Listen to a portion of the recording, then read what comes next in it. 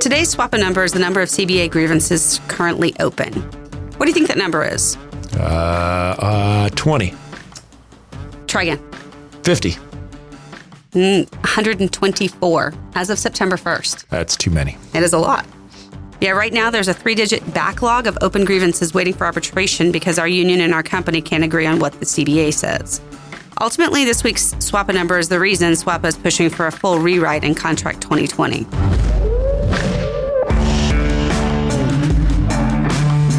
74 on two-door set, running 1 through right, clear for takeoff. 1 door set, clear for takeoff.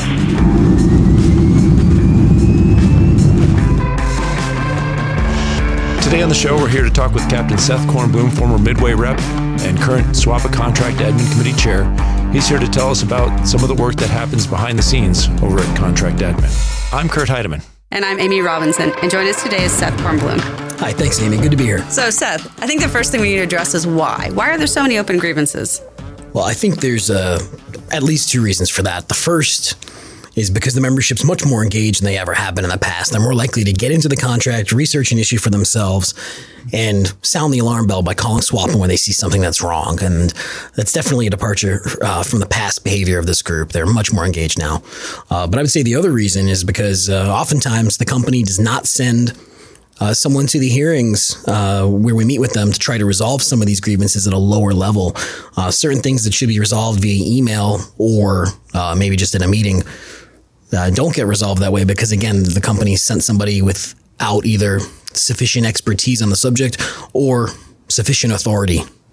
So, Seth, if we have 124 open grievances and we're scheduling 12 SBOAs a year, how are we ever going to resolve this backlog? My hope is that we can get a higher level of management involved in the process. We've got several that we've identified on our list that should be really easy issues to clear up. And if we could just get to the right person at the company, I believe we can reach a resolution very, very quickly. And so through the executive channels at SWAPA, we've been trying to bring the vice president of flight ops himself directly into the process to settle a bunch of these. And we'd love the chance to sit down with a short list and try and chip away at some of those. What do you think is the cause of that they have to call up or that they're not getting the calls made to the right people? I mean, is that a structural problem with the company or is that intentional? What's going on? It looks to us like possibly a structural issue, as you said, or maybe just certain personalities involved on the other side.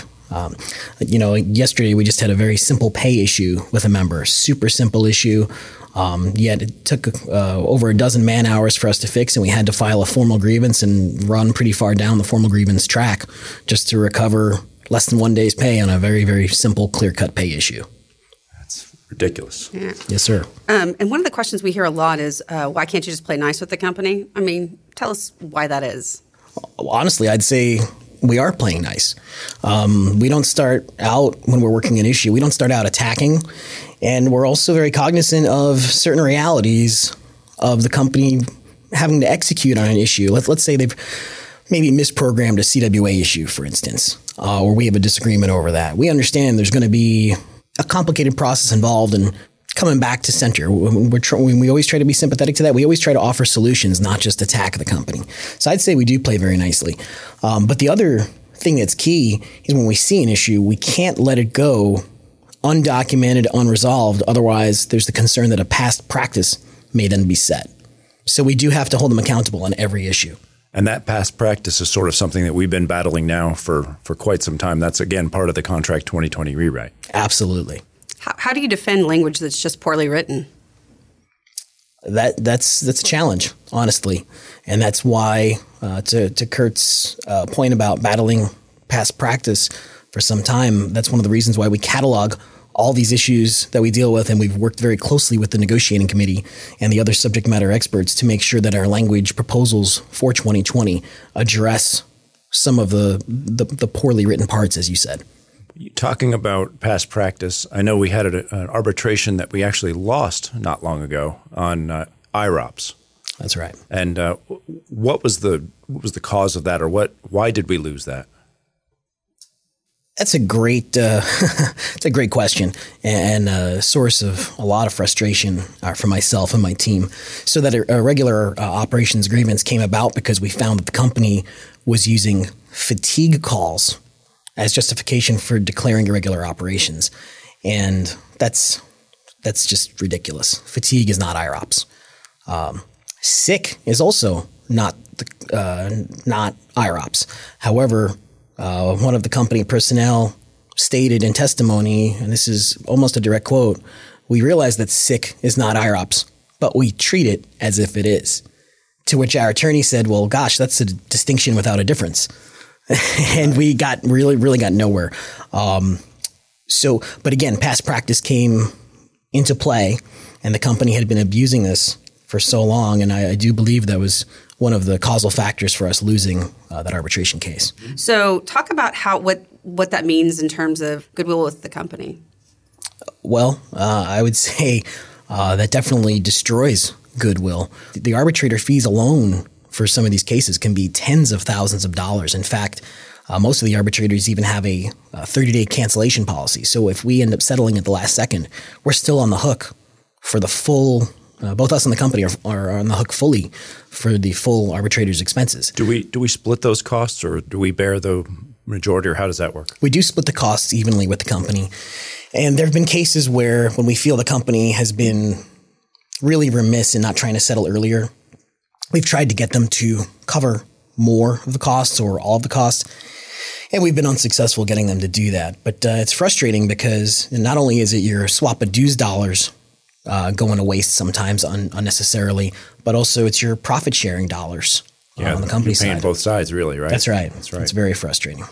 And so in terms of goodwill, though, the whole time while we're trying to get an issue resolved and yet it's being driven all the way to SBOA, we're very cognizant of the fact that money is being spent and, we're having to pull people off trips to prepare witnesses. And it's really frustrating. A lot of times, actually the majority of the times, we would say the company makes no serious effort to resolve the issue until the case is teed up for SBOA, and they'll only really start seriously looking at the issue in the last couple of weeks prior to the hearing actually starting. And we've already paid money, or we've put money into that at that point, right? Absolutely. We've spent money on legal expenses. As I mentioned, the arbitrator's expenses are usually non-refundable and due in full if we cancel on short notice.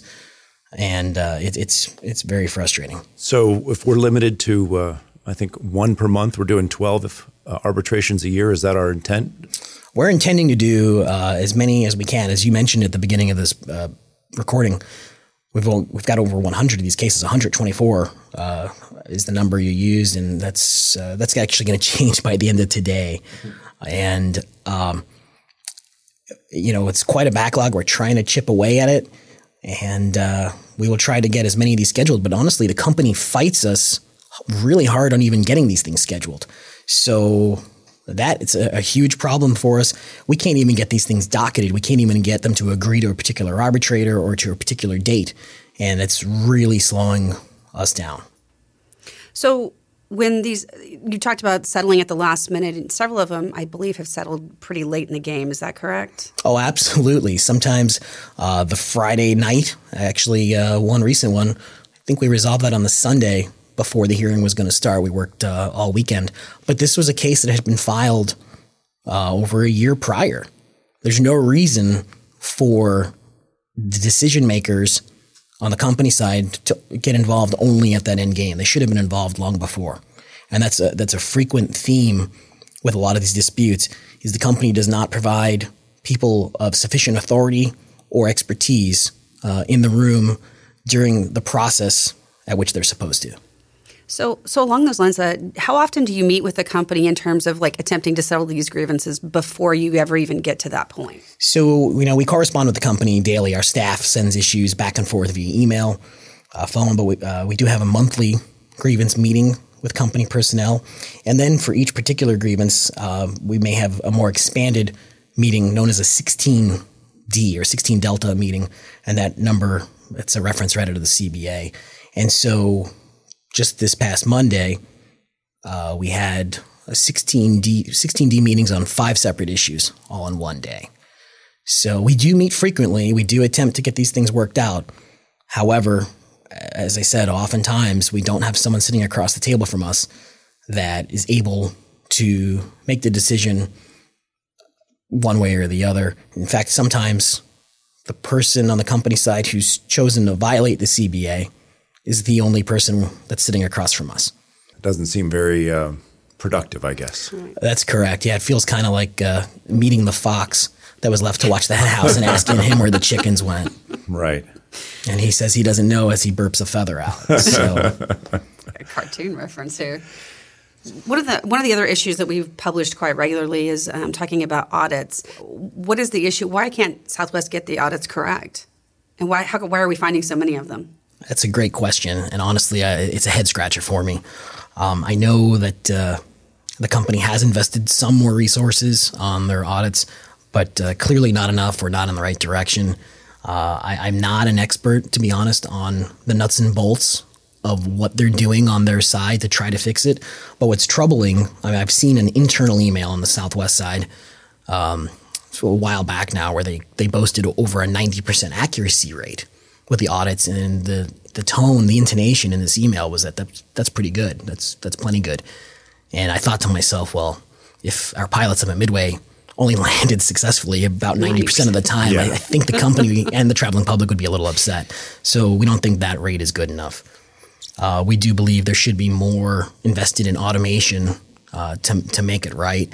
And we've actually, it's pretty upsetting. We've grieved several different aspects of the pay audit process, one of which really simple, talking about the fact that when they manually reroute you, that they need to mark it audit needed automatically, because right now when a scheduler manually reroutes you, they have to check a box in their system that flags the trip for an audit. And again, people are people. They're going to make mistakes, and we don't argue that. Sounds a little bit like a tech debt issue, quite honestly. It really is. And so we said, look, that step should be automated just to protect everybody. And the company said, well, show us why we're required to do that. I said, well, you're required to pay us correctly under Section 4. That's one of those things that was never legislated in the contract, that you have to pay us correctly, because why would you ever need to put that into a contract? Any contract is built on the premise of good faith, and we expect certain safeguards to make sure that the provisions in the contract are complied with under the good faith provision. So if we have 124 open grievances, how does that compare to OALs? Do we have any numbers at Delta or United or American? Sure. Yeah. One example, Kurt, is over at Delta. I'm told by our counterpart over there that they have approximately 24 grievances outstanding.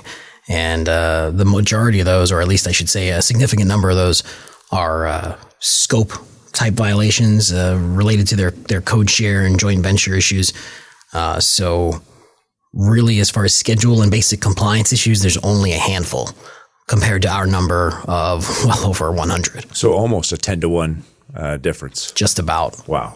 So we kind of started this with 124, being 124 grievances are open right now. And so if we're successful with this Contract 2020 rewrite, and it's completely new language, will that put you out of a job? I mean, there's no more grievances? I hope so. I would love to be out of this job, which would mean that the pilots are getting a high level of customer service out of the company, and people are enjoying a high level of job satisfaction. I would love nothing more than to not require several pilots off the line full time working on these issues. There's always going to be disagreements. That's just part of life. But our efforts in 2020 in association with the negotiating committee, the schedule research committee, and all the other subject matter experts is to do our best to eliminate any gray areas going forward. Again, it's hard to get it perfect, but we're doing our very best to try to eliminate those areas going forward. Speak shortly or briefly about contract admin's role in the rewrite. How are you involved in that review process? So both myself and the other contract admin pilots, as well as the contract admin staff, have reviewed nearly every section of those proposals, and looking at it through the lens of what complaints and comments do we get every day on the phone with our pilots and via email contacts from our pilots, and what challenges do we have while we're sitting across the table from some of the company folks. And through that lens, we're able to look at every bit of language that's been written by the various subject matter experts and offer inputs, make changes, suggest changes to try to eliminate points of dispute or really any kind of pain point that we've seen. To go back real quick 1 second to the audit question. How is it that SWAPA is finding out all of these pay errors? I mean, what are we doing? We have SRC involved, don't we? And could the company use SRC's products? The company certainly could, and I'd love to have further discussions on the topic with some of our SRC folks here. But yeah, the SRC folks did provide a tool that they're able to use, an automated tool, a report that finds so many of these errors. And there have been talks to offer that tool to the company in the past, and the company has ultimately said no. And why? Why would they say no? That's a great question. So what are some of the issues that you face with meeting with the company before you get to an SBOA? Sure, Amy. One of the issues is that some of the departments are easier to work with than others. Some of the departments over at the company, when we bring up an issue, whether they believe a mistake has been made or not, they may be really good about trying to work through the issue with us. And if a mistake was made on their part, they're good about being accountable. Other departments, unfortunately, are not. And one example is we've got a dispute right now with crew scheduling on an ongoing issue that we've already had to take to SBOA once before. And, we don't like chasing one-offs. As we've already talked about, we're spending a lot of time and money on both sides with these disputes. So if something's just a onesie-twosie issue, we don't want to spend a ton of time on it. We need to document it to protect against past practice, but we also don't want to make a federal case out of it, if you will. Literally, that's right. So what's frustrating is that in the dispute I'm referring to, the company is trying to misdirect more than actually acknowledge the issue and more than making it up to the affected pilots and meaningfully work to fix the issue for the future. The focus seems to be more on their misdirection. We verified what we were hearing by looking in CWA at pilots' boards to verify that there was, in fact, what we thought a systemic problem. But now the company is crying foul, claiming that we misused company data, and they're accusing us of quote-unquote fishing for grievances, again, rather than just owning the issue.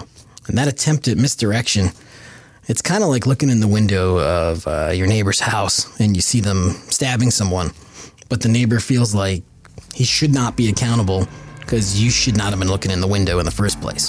But we heard screaming, so yeah, we're going to look in the window. Listeners, we had so much to talk about with Seth that we ran out of time on this podcast. So what we're going to do is do a 2-part episode.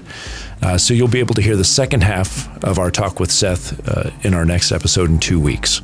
As always, we want to hear from our listeners. Drop us a line at com@swapa.org and let us know what you liked and what you didn't. And if you have any ideas for topics you want to see covered in an upcoming episode, let us know that too. And as always, we have a bonus number today, and that number is $4,537,557. That's the total value of audit corrections SWAPA has identified since 2015. Thanks to SWAPA oversight, we've captured a great deal of error pay in the last few years, but there's still plenty to do.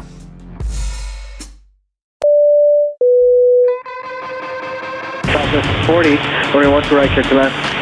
Clear to land, 13 right, Southwest 40.